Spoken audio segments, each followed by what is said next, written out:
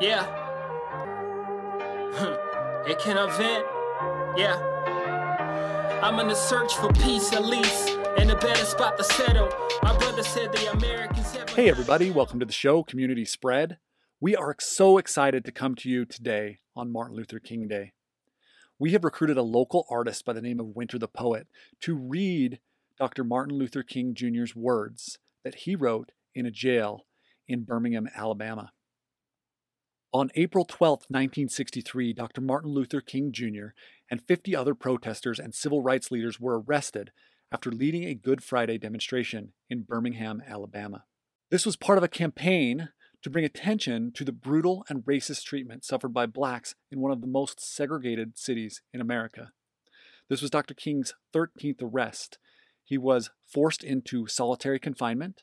He was denied the right to an attorney, and he refused bail so that he might draw further attention to his cause. While King was in jail, one of his friends smuggled in a Birmingham newspaper. And one of the articles in the newspaper was written by 8 local religious leaders who were critical of King's movement inside their community. They considered him an outside agitator, that their town wasn't ready for his kind of movement. What you're about to hear is King's response to these 8 local religious leaders. Remember when you hear these words that King, without notes, without reference, wrote a 7,000-word response where he quoted by the likes of Aristotle, St. Augustine, Earl Warren of the Supreme Court, and wrote one of the most incredible speeches in history that we only got to read the words from. I want to thank Winter the Poet for bringing his words to life today for us to listen to. And remember him and his sacrifice and what he was able to do to bring about civil rights in our country. The 16th of April, 1963. My dear fellow clergymen, while confined here in the Birmingham City Jail, I came across your recent statement calling my present activities unwise and untimely. Seldom do I pause to answer criticism of my work and ideas.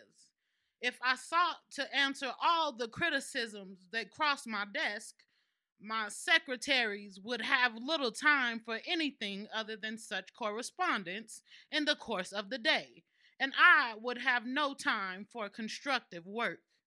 But since I feel that you are men of genuine goodwill and that your criticisms are sincerely set forth, I want to try to answer your statement in what I hope will be patient and reasonable terms.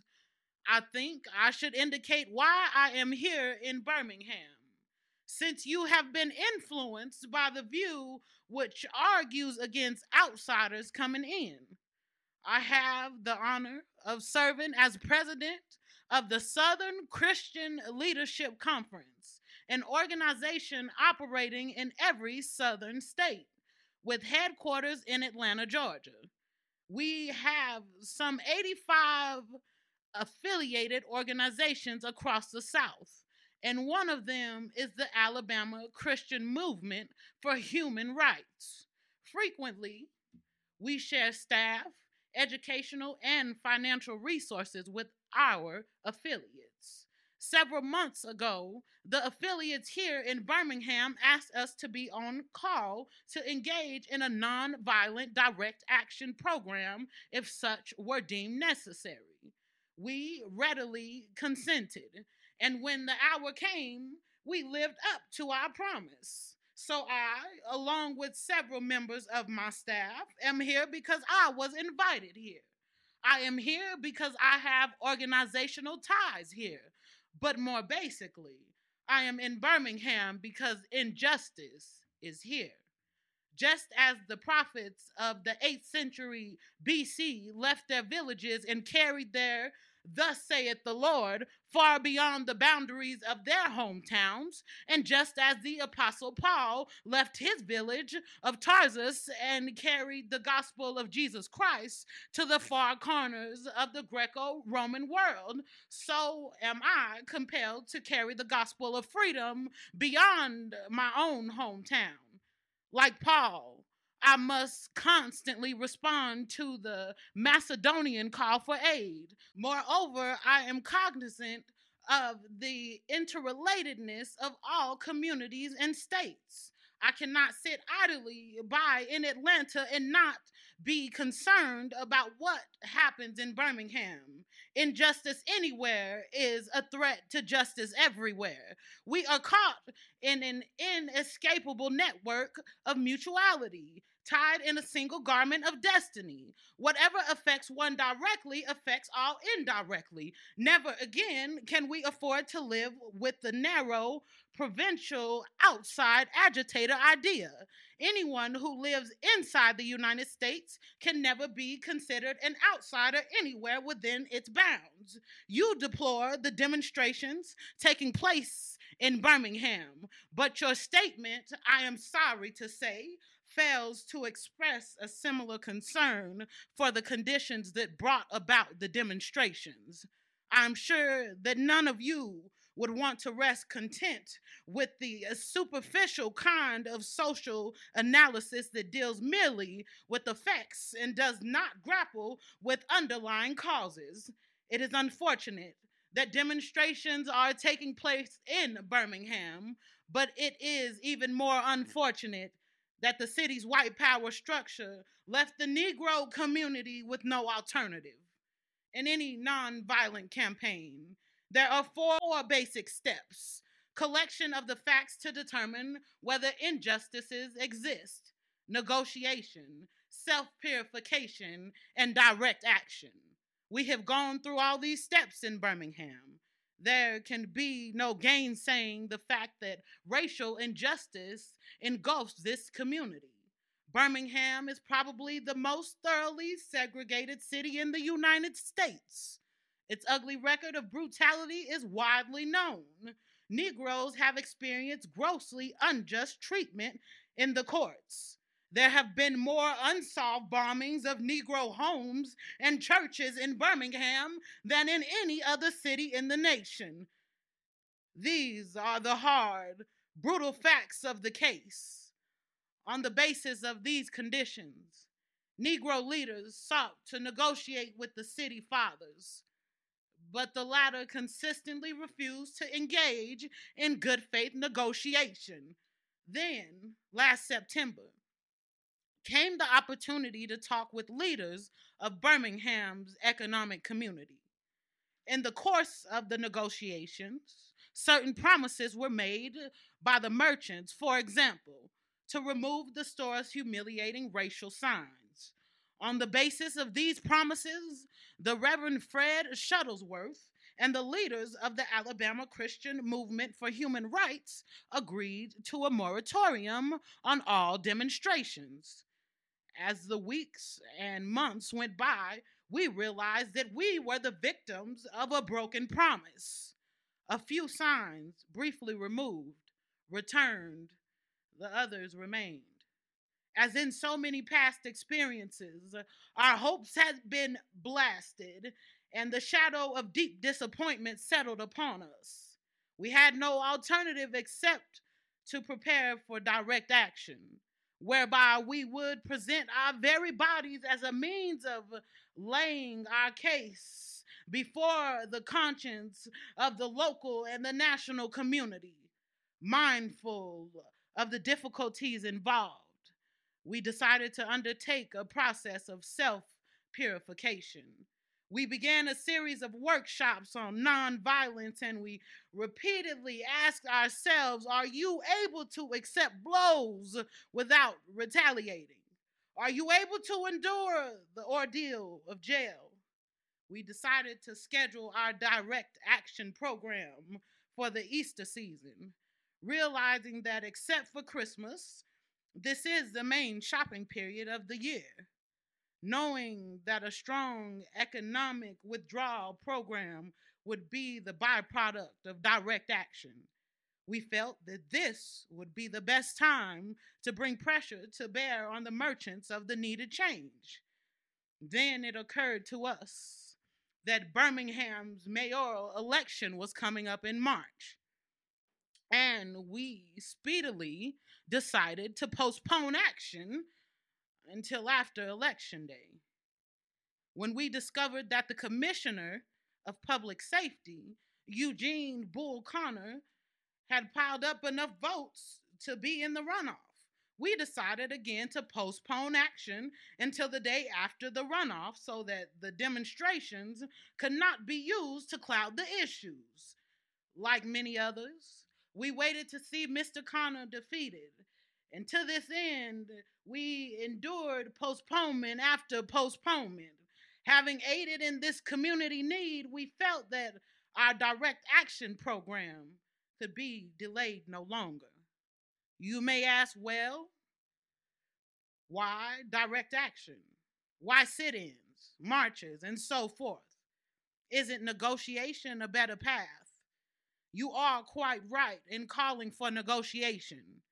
Indeed, this is the very purpose of direct action.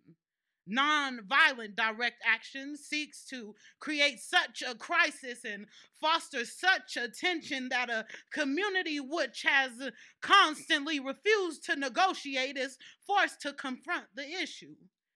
It seeks so to dramatize the issue that it can no longer be ignored. My citing the creation of tension as part of the work of the nonviolent resistor may sound rather shocking, but I must confess that I am not afraid of the word tension. I have earnestly opposed violent tension, but there is a type of constructive, nonviolent tension which is necessary for growth.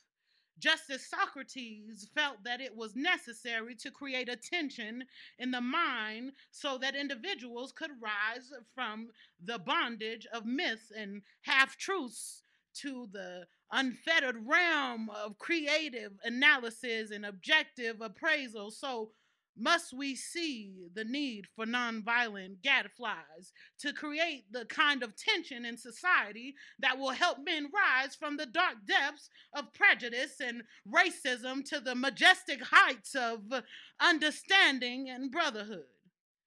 The purpose of our direct action program is to create a situation so crisis packed that it will inevitably open the door to negotiation.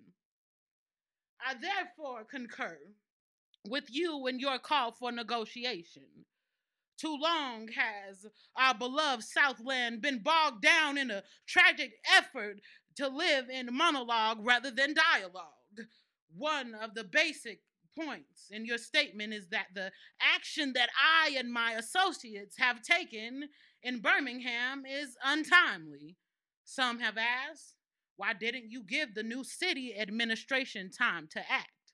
The only answer that I can give to this query is that the new Birmingham administration must be prodded about as much as the outgoing one before it will act.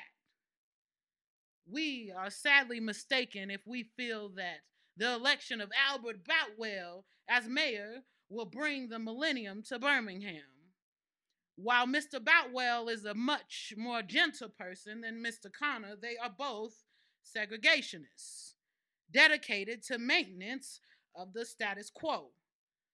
I have hope that Mr. Boutwell will be reasonable enough to see the futility of massive resistance to desegregation, but he will not see this without pressure from devotees of civil rights.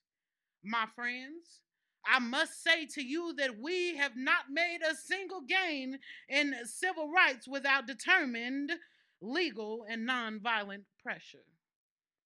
Lamentably, it is an historical fact that privileged groups seldom give up their privileges voluntarily, Individuals may see the moral light and voluntarily give up their unjust posture, but as Reinhold Niebuhr has reminded us, groups tend to be more immoral than individuals. We know through painful experience that freedom is never voluntarily given by the oppressor. It must be demanded by the oppressed. Frankly, I have yet to engage in a direct action campaign that was well timed in the view of those who have not suffered unduly from the disease of segregation. For years now, I have heard the word wait. It rings in the ear of every Negro with piercing familiarity. This wait has almost always meant never. We must come to see with one of our distinguished jurists that justice too long delayed is justice denied. We have waited for more than 340 years for our constitutional and God given rights. The nations of Asia and Africa are moving with jet-like speed towards gaining political independence. But we still creep at horse and buggy pace toward gaining a cup of coffee at a lunch counter. Perhaps it is easy for those who have never felt the stinging darts of segregation to say, wait.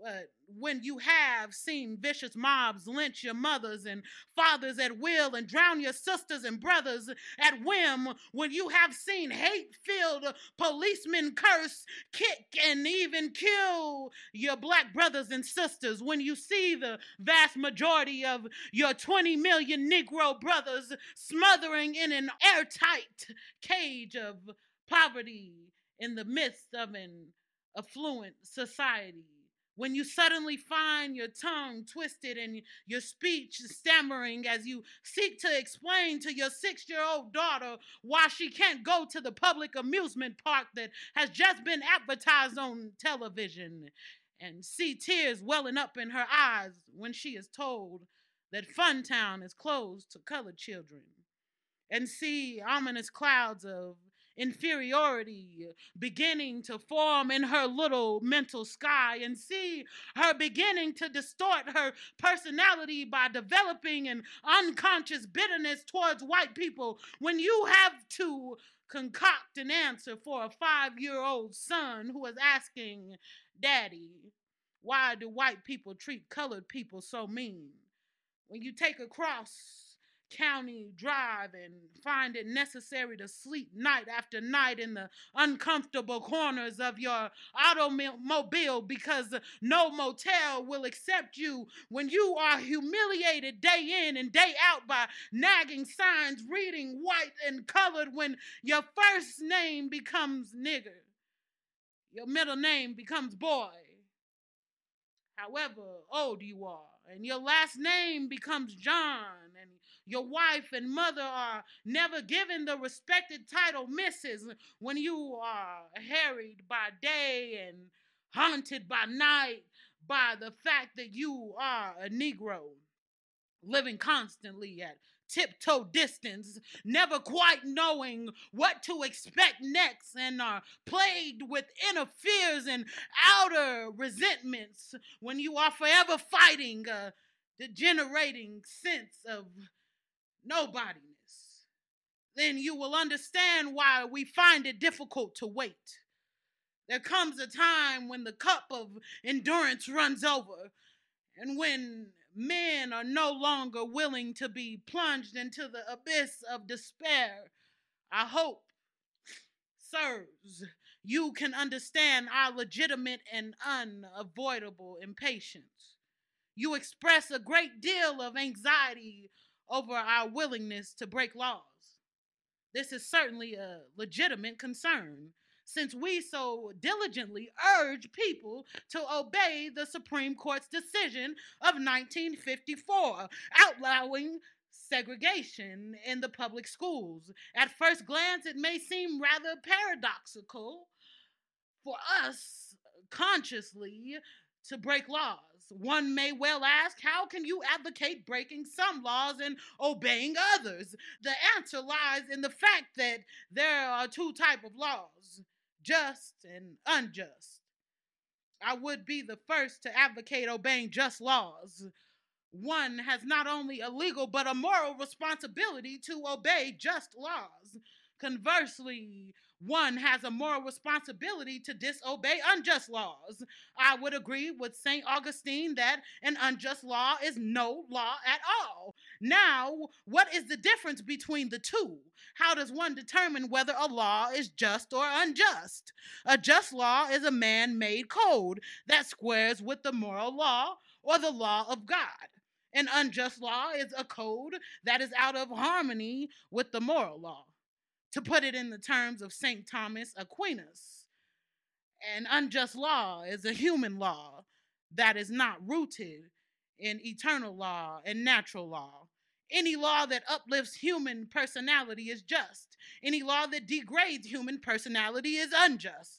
All segregation statutes are unjust because segregation distorts the soul and damages the personality. It gives the segregator a false sense of superiority, and the segregated a false sense of inferiority. Segregation, to use the terminology of the Jewish philosopher Martin Buber, substitutes an I-it relationship for an I-thou relationship and ends up relegating persons to the status of things. Hence, segregation is not only politically, economically, and sociologically unsound, it is morally wrong and sinful. Paul Tillich has said that sin is separation. Is not segregation an existential expression of man's tragic separation, his awful estrangement, his terrible sinfulness? Thus it is that I can urge men to obey the 1954 decision of the Supreme Court, for it is morally right, and I can urge them to disobey segregation ordinances, for they are morally wrong. Let us consider a more concrete example of just and unjust laws. An unjust law is a code that a numerical or power majority group compels in a minority group to obey, but does not make binding on itself. This is difference made legal. By the same token, a just law is a code that a majority compels a minority to follow, and that it is willing to follow itself. This is sameness made legal. Let me give you another explanation. A law is unjust if it is inflicted on a minority that, as a result of being denied the right to vote, had no part in enacting or devising the law. Who can say that the legislator of Alabama, which set up that state segregation laws, was democratically elected? Throughout Alabama, all sorts of devious methods are used to prevent Negroes from becoming registered voters. And there are some counties in which, even though Negroes constitute a majority of the population, not a single Negro is registered. Can any law enacted under such circumstances be considered democratically structured? Sometimes a law is just on its face and unjust in its application. For instance, I have been arrested on a charge of parading without a permit. Now, there is nothing wrong in having an ordinance which requires a permit for a parade. But such an ordinance becomes unjust when it is used to maintain segregation and to deny citizens the First Amendment privilege of peaceful assembly and protest. I hope you are able to see the distinction I am trying to point out. In no sense do I advocate evading or defying the law, as would the rabid segregationists. That would lead to anarchy. One who breaks an unjust law must do so openly, lovingly, and with a willingness to accept the penalty. I submit that an individual who breaks a law that conscience tells him is unjust and who willingly accepts the penalty of imprisonment in order to arouse the conscience of the community over its injustice is in reality expressing the highest respect for law. Of course, there was nothing new about this kind of civil disobedience. It was evidenced sublimely in the refusal of Shadrach, Meshach, and Abednego to obey the laws of Nebuchadnezzar on the ground that a higher moral law was at stake. It was practiced superbly by the early Christians who were willing to face hungry lions and the excruciating pain of chopping blocks rather than submit to certain unjust laws of the Roman Empire. To a degree, academic freedom is a reality today because Socrates practiced civil disobedience. In our own nation, the Boston Tea Party represented a massive act of civil disobedience. We should never forget that everything Adolf Hitler did in Germany was legal, and everything the Hungarian freedom fighters did in Hungary was illegal. It was illegal to aid and comfort a Jew in Hitler's Germany. Even so, I am sure that had I lived in Germany at that time, I would have aided and comforted my Jewish brothers.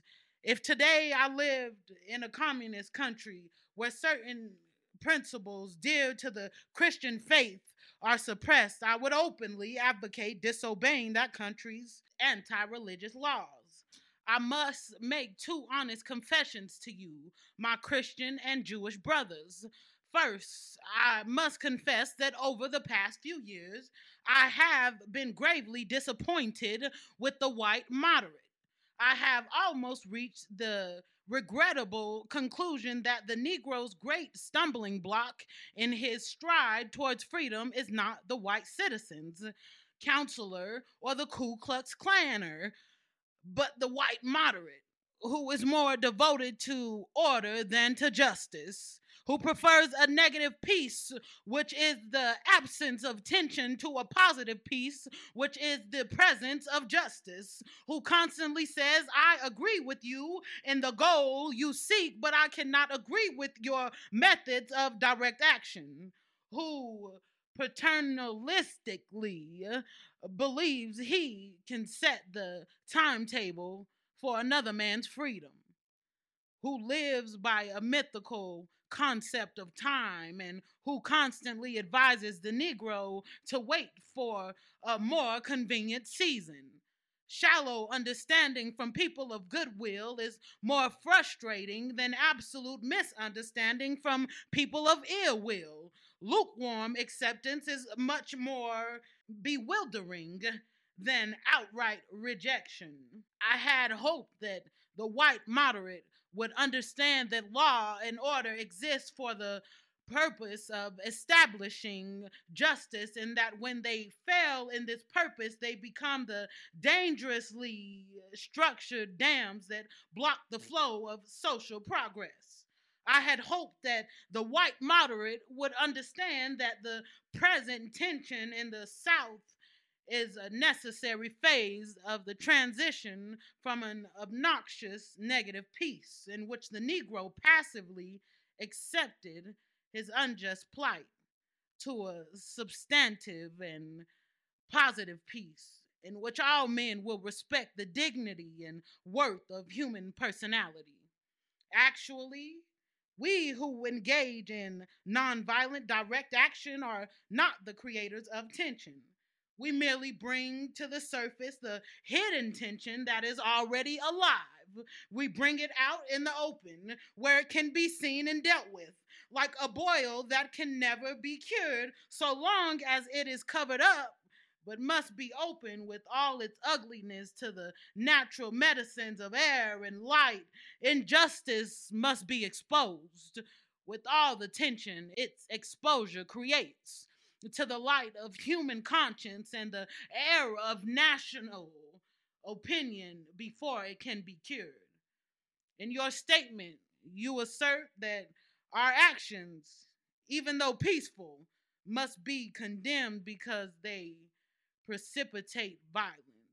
But is this a logical assertion? Isn't this like condemning a robbed man because his possession of money precipitated the evil act of robbery? Isn't this like condemning Socrates because his unswerving commitment to truth and his philosophical inquiries precipitated the act by the misguided populace in which they made him drink hemlock.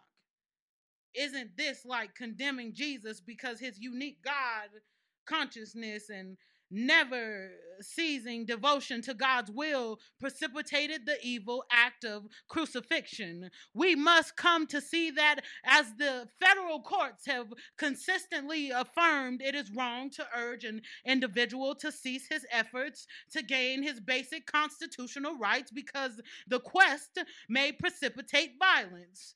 Society must protect the robbed and punish the robber. I had also hoped that the white moderate would reject the myth concerning time in relation to the struggle for freedom. I have just received a letter from a white brother in Texas. He writes, all Christians know that the colored people will receive equal rights eventually, but it is possible that you are in too great a religious hurry. It has taken Christianity almost 2,000 years to accomplish what it has. The teachings of Christ take time to come to earth. Such an attitude stems from a tragic misconception of time, from the strangely irrational notion that there is something in the very flow of time that will inevitably cure all ills. Actually, time itself is neutral. It can be used either deconstructively or constructively. More and more, I feel that the people of ill will have used time much more effectively than have the people of goodwill. We will have to repent in this generation, not merely for the hateful words and actions of the bad people, but for the appalling silence of the good people. Human progress never rolls in on wheels of inevitability. It comes through the tireless efforts of men willing to be co workers with God. And without this hard work, time itself becomes an ally of the forces of social stagnation. We must use time creatively in the knowledge that the time is always ripe to do right. Now is the time to make real the promise of democracy and transform our pending national elegy into a creative psalm of brotherhood. Now is the time to uplift our national policy from the quicksand of racial injustice to the solid rock of human dignity. You speak of our activity in Birmingham as extreme. At first, I was rather disappointed that fellow clergymen would see my nonviolent efforts as those of an extremist. I began thinking about the fact that I stand in the middle of two opposing forces in the Negro community. One is a force of complacency, made up in part of Negroes who, as a result of long years of oppression, are so drained of self respect and a sense of somebodiness that they have adjusted to segregation, and in part of a few middle class Negroes who, because of a degree of academic and economic security, and because in some ways they profit by segregation, have become insensitive to the problems of the masses. The other force is one of bitterness and hatred, and it comes perilously close to advocating violence. It is expressed in the various black nationalist groups that are springing up across the nation, the largest and best known being Elijah Muhammad's Muslim movement. Nourished by the Negro's frustration over the continued existence of racial discrimination, this movement is made up of people who have lost faith in America, who have absolutely repudiated Christianity. and who have concluded that the white man is an incorrigible devil.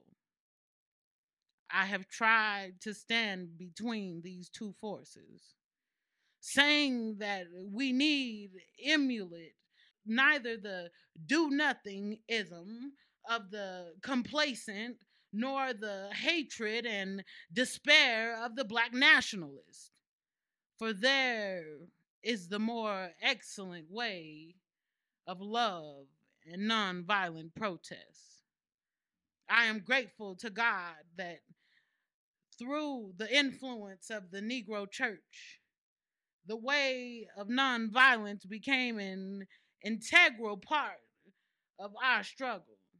If this philosophy had not emerged, by now many streets of the South would, I am convinced, be flowing with blood. And I am further convinced that if our white brothers dismiss as rabble rousers and outside agitators those of us who employ nonviolent direct action, and if they refuse to support our nonviolent efforts, millions of Negroes will, out of frustration and despair, seek solace and security in black nationalist ideologies, a development that would inevitably lead to a frightening racial nightmare. Oppressed people cannot remain oppressed forever. The yearning for freedom eventually manifests itself. And that is what has happened to the American Negro. Something within has reminded him of his birthright of freedom. And something without has reminded him that it can be gained. Consciously or unconsciously, he has been caught up by the zeitgeist and with his black brothers of Africa and his brown and yellow brothers of Asia, South America, and the Caribbean, the United States Negro is moving with a sense of great urgency towards the promised land of racial justice. If one recognizes this vital urge that has engulfed the Negro community, one should readily understand why public demonstrations are taking place. The Negro has many pent up resentments and latent frustrations, and he must release them. So let him march. Let him make prayer pilgrimages to the city hall. Let him go on freedom rides and try to understand why he must do so. If his repressed emotions are not released in nonviolent ways, they will seek expression through violence. This is not a threat, but a fact of history.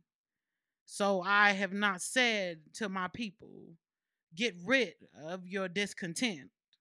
Rather, I have tried to say that this normal and healthy discontent can be channeled into the creative outlet of non-violent direct action. And now, this approach is being termed extremist. But though I was initially disappointed at being categorized as an extremist, as I continued to think about the matter, I gradually gained a measure of satisfaction from the label. Was not Jesus an extremist for love?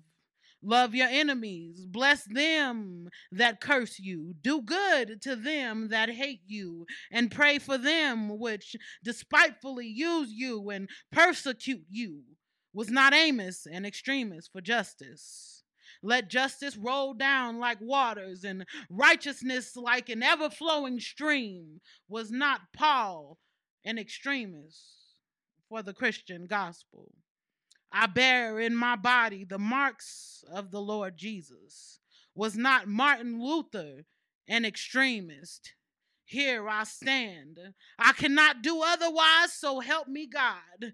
And John Bunyan. I will stay in jail to the end of my days before I make a butchery of my conscience. and Abraham Lincoln.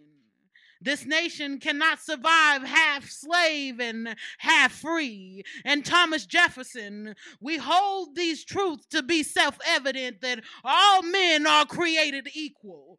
So the question is not whether we will be extremists, but what kind of extremists we will be. Will we be extremists for hate or for love?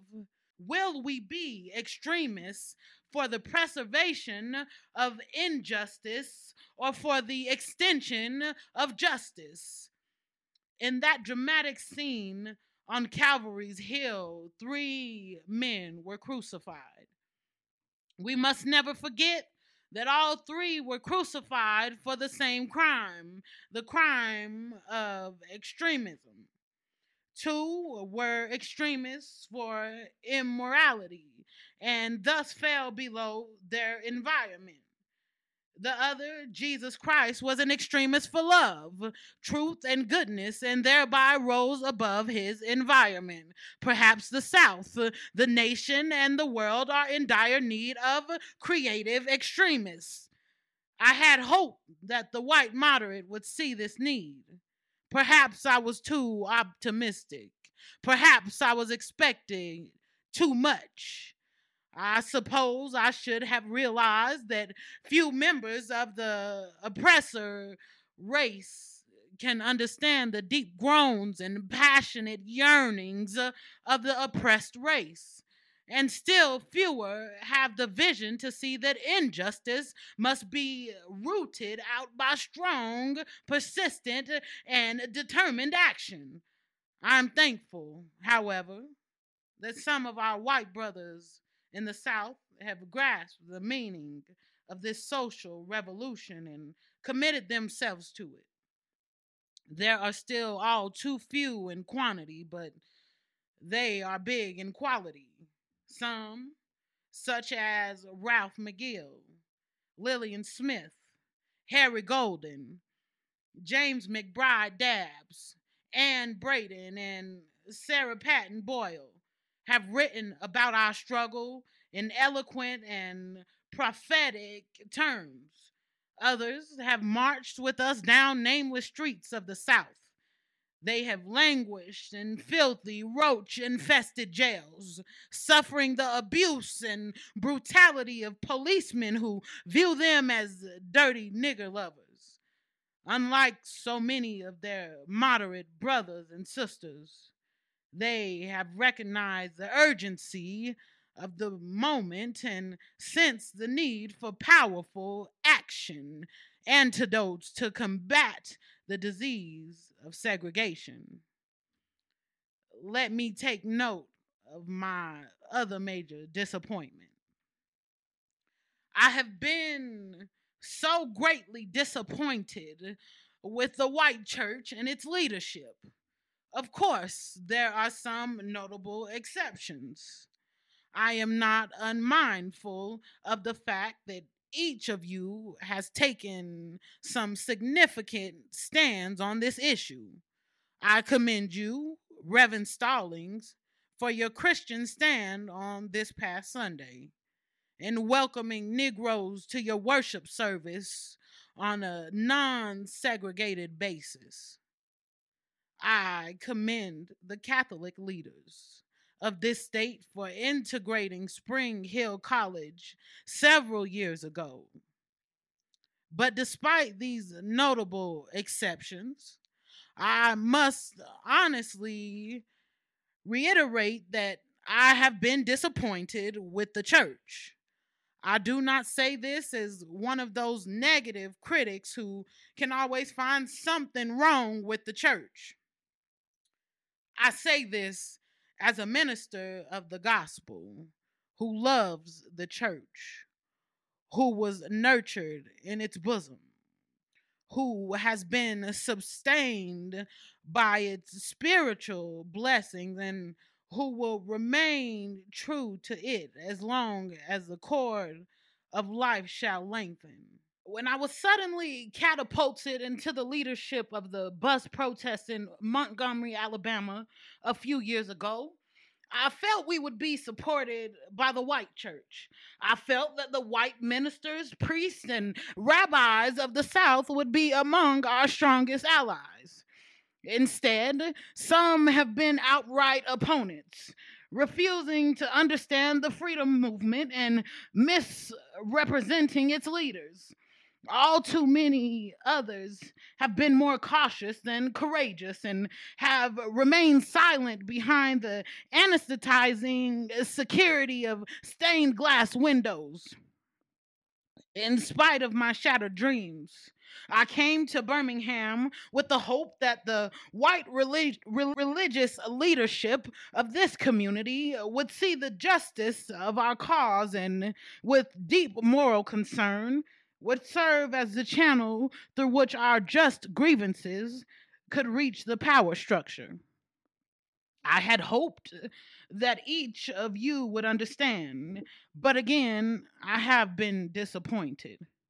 I have heard numerous Southern religious leaders admonish their worshipers to comply with the desegregation decision because it is the law. But I have longed to hear white ministers declare, follow this decree because integration is morally right and because the Negro is your brother. In the midst of blatant injustices inflicted upon the Negro, I have watched white churchmen stand on the sideline and mouth puous irrelevancies and sanctimonious trivialities.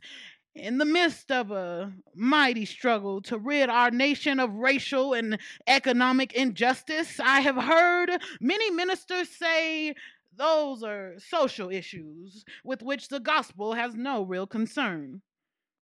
And I have watched many churches commit themselves to a completely otherworldly religion, which makes a strange, unbiblical distinction between body and soul, between the sacred and the secular.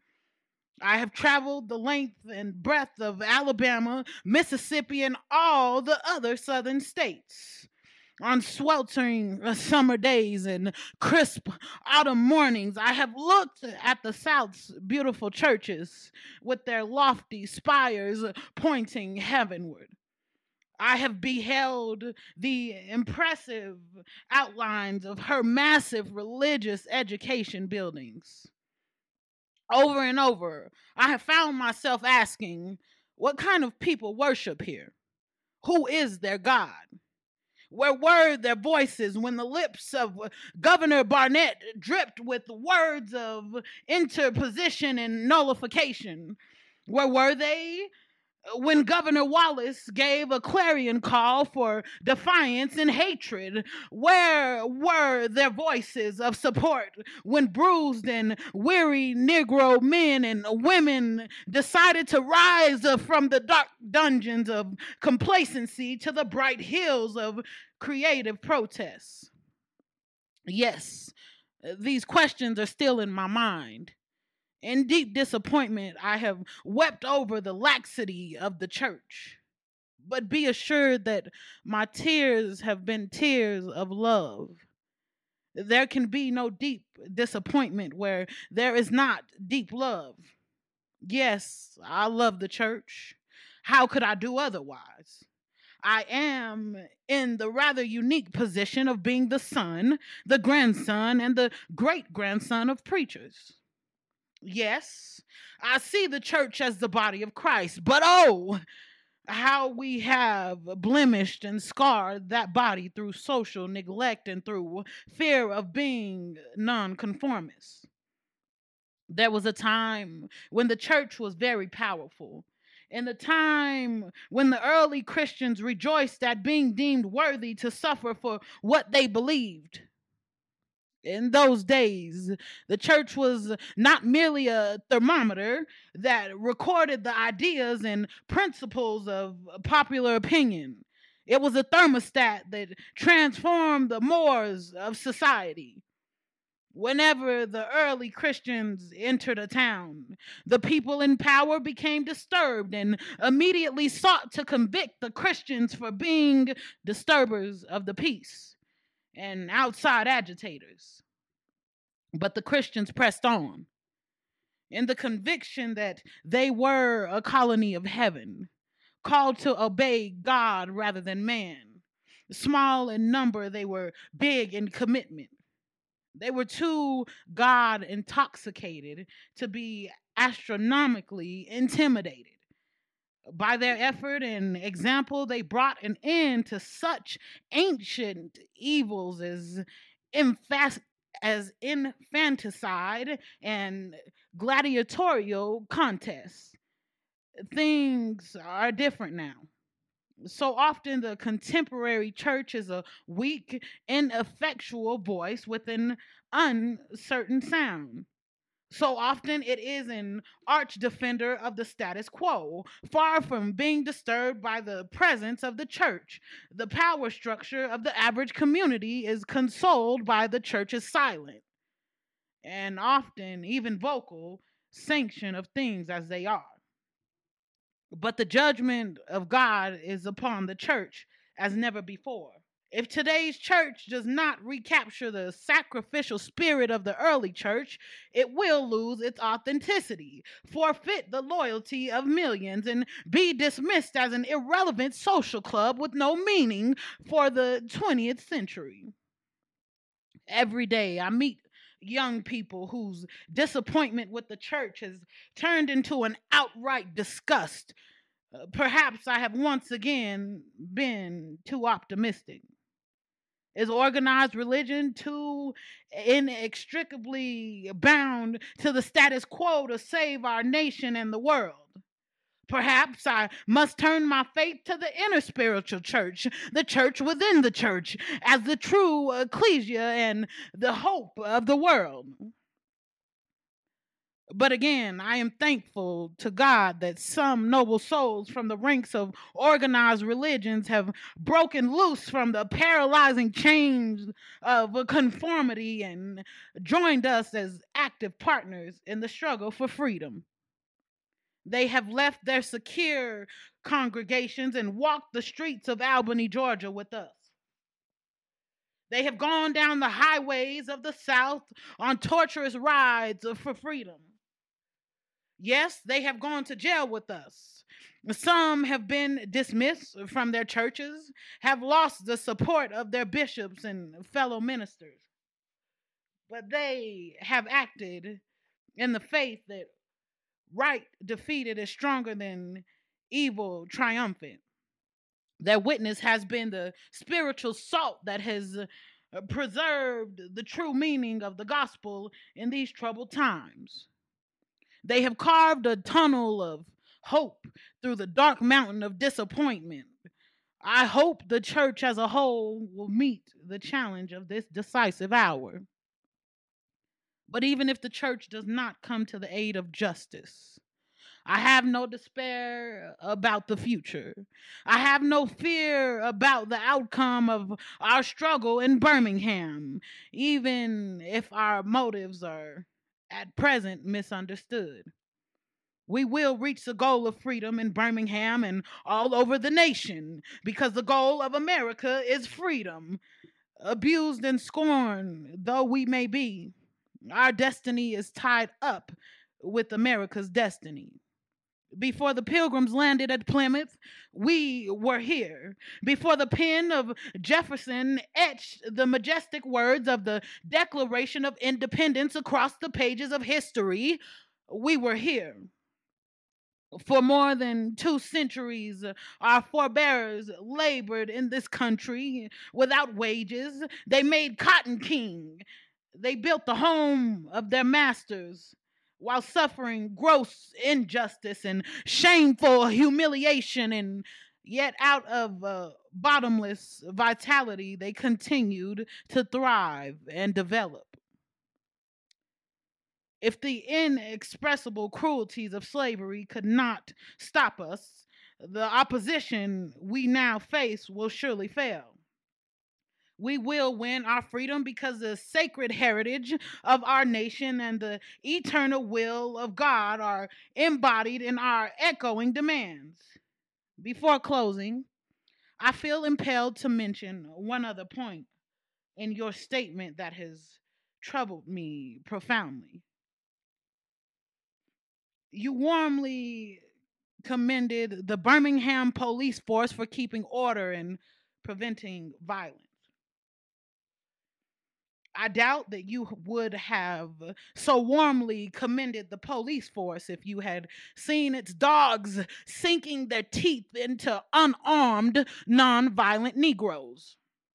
I doubt that you would so quickly commend the policemen if you were to observe their ugly and inhumane treatment of Negroes here in the city jail. If you were to watch them push and curse old Negro women and young Negro girls, if you were to see them slap and kick old Negro men and young boys, if you were to observe them, as they did on 2 occasions, refused to give us food because we wanted to sing our grace together, I cannot join you in your praise of the Birmingham Police Department. It is true that the police have exercised a degree of discipline in handling the demonstrators. In this sense, they have conducted themselves rather nonviolently in public. But for what purpose? To preserve the evil system of segregation. Over the past few years, I have consistently preached that nonviolence demands that the means we use must be as pure as the ends we seek. I have tried to make clear that it is wrong to use immoral means to attain moral ends. But now I must affirm that it is just as wrong, or perhaps even more so, to use moral means to preserve immoral ends. Perhaps Mr. Connor and his policemen have been rather nonviolent in public, as was Chief Pritchett in Albany, Georgia. But they have used the moral means of nonviolence to maintain the immoral end of racial injustice. As T.S. Eliot has said, the last temptation is the greatest treason, to do the right deed for the wrong reason. I wish you had commended the Negro sit-inners and demonstrators of Birmingham for their sublime courage, their willingness to suffer, and their amazing discipline in the midst of great provocation. One day, the South will recognize its real heroes. They will be old, oppressed, battered Negro women, symbolized in a 72-year-old woman in Montgomery, Alabama, who rose up with a sense of dignity and with her people decided not to ride segregated buses, and who responded with ungrammatical profundity to one who inquired about her weariness. My feet is tired, but my soul is at rest. They will be the young high school and college students, the young ministers of the gospel, and a host of their elders, courageously and non-violently sitting in at lunch counters and willingly going to jail for conscience' sake. One day the South will know that when these disinherited children of God sat down at lunch counters, they were in reality standing up for what is best in the American dream and for the most sacred values in our Judeo-Christian heritage, thereby bringing our nation back to those great wells of democracy which were dug deep by the founding fathers in their formulation of the Constitution and the Declaration of Independence. Never before have I written so long a letter. I'm afraid it is much too long to take your precious time. I can assure you that it would have been much shorter if I had been writing from a comfortable desk. But what else can one do when he is alone in a narrow jail cell other than write long letters, think long thoughts, and pray long prayers? If I have said anything in this letter that overstates the truth and indicates an unreasonable impatience, I beg you to forgive me. If I have said anything that understates the truth and indicates my having a patience that allows me to settle for anything less than brotherhood, I beg God to forgive me. I hope this letter finds you strong in faith. I also hope that circumstances will soon make it possible for me to meet each of you, not as an integrationist or a civil rights leader, but as a fellow clergyman and a Christian brother.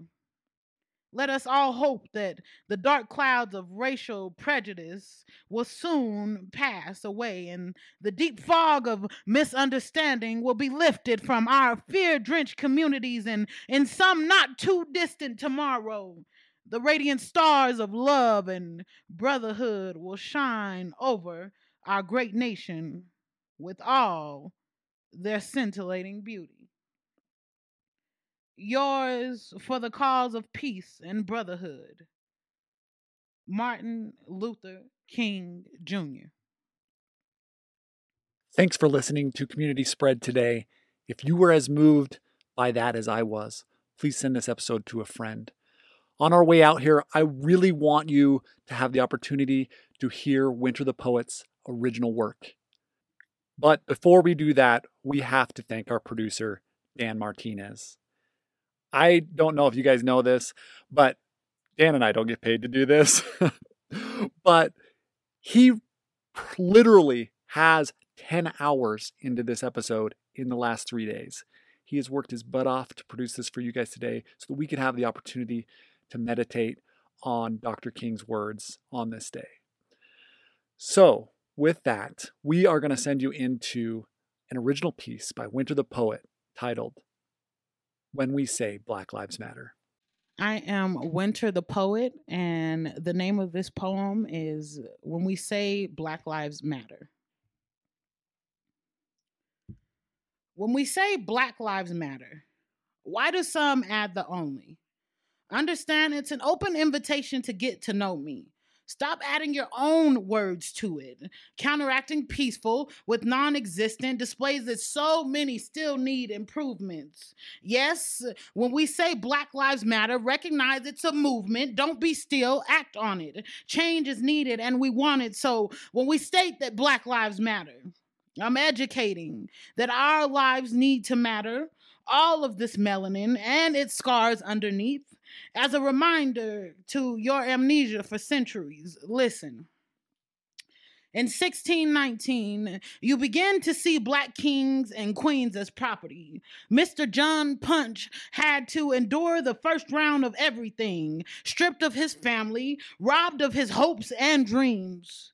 Someone else, owning one's life, became his new reality, and sadly our lives still remain a debate in society. No choice to mask his identity. We were born this way. Wear this skin proudly every day. So when I say Black Lives Matter, I'm reminding you that colonizers didn't always behave properly, although they called it godly. I need to add this poem to an anthology, not just ideology. Call it an autobiography, but don't write my end. Listen to my rhyme, but don't try to steal my heart's rhythm. Say my name, let it set fire under feet. Let it paint passion in your eyes while I'm alive. Call this book Bone Collectors. Moments that took a piece of me. Because the next series will feature how we survive over and over again persistently. Fed us a God and religion, told us to swallow it as our own while rebuking our character, color, and freedom with the same tongue. Pray, just pray. In 1863, it was stated that we were to finally be treated equally. Not until 1865. They decided to hear all of our cries. No more chains bound to our fate. Let freedom ring from state to state. Let's fast forward a little to my generation. In 2012, racial violence shook our nation, showed me that a walk to the store while black can be perceived wrong. Going for a jog alone can't be right. Always turns left into something else. Costs more than a few pennies. A price larger than life. In Arizona and some Skittles. To breathe. To sleep. To not fear the ones who swore to protect me. Let's shed light on 2017. Bright plus bullets was chanting my name. I didn't hang my head in shame. Cuffs was no longer just a bad dream. It was brought to life. It flashed before me twice. Let's have a look at 2020. Queen Taylor was resting so that she could serve her community essentially, and still we find ourselves past day number 156 that she still has no justice. When I say Black Lives Matter, I'm saying that I want to simply taste every flavor of my rainbow life. Just let me live long enough to do so. When I boldly state Black Lives Matter, it's an invite. I never wanted it to be about black or white. I just wanted y'all to realize that the only proper answer is an agreement.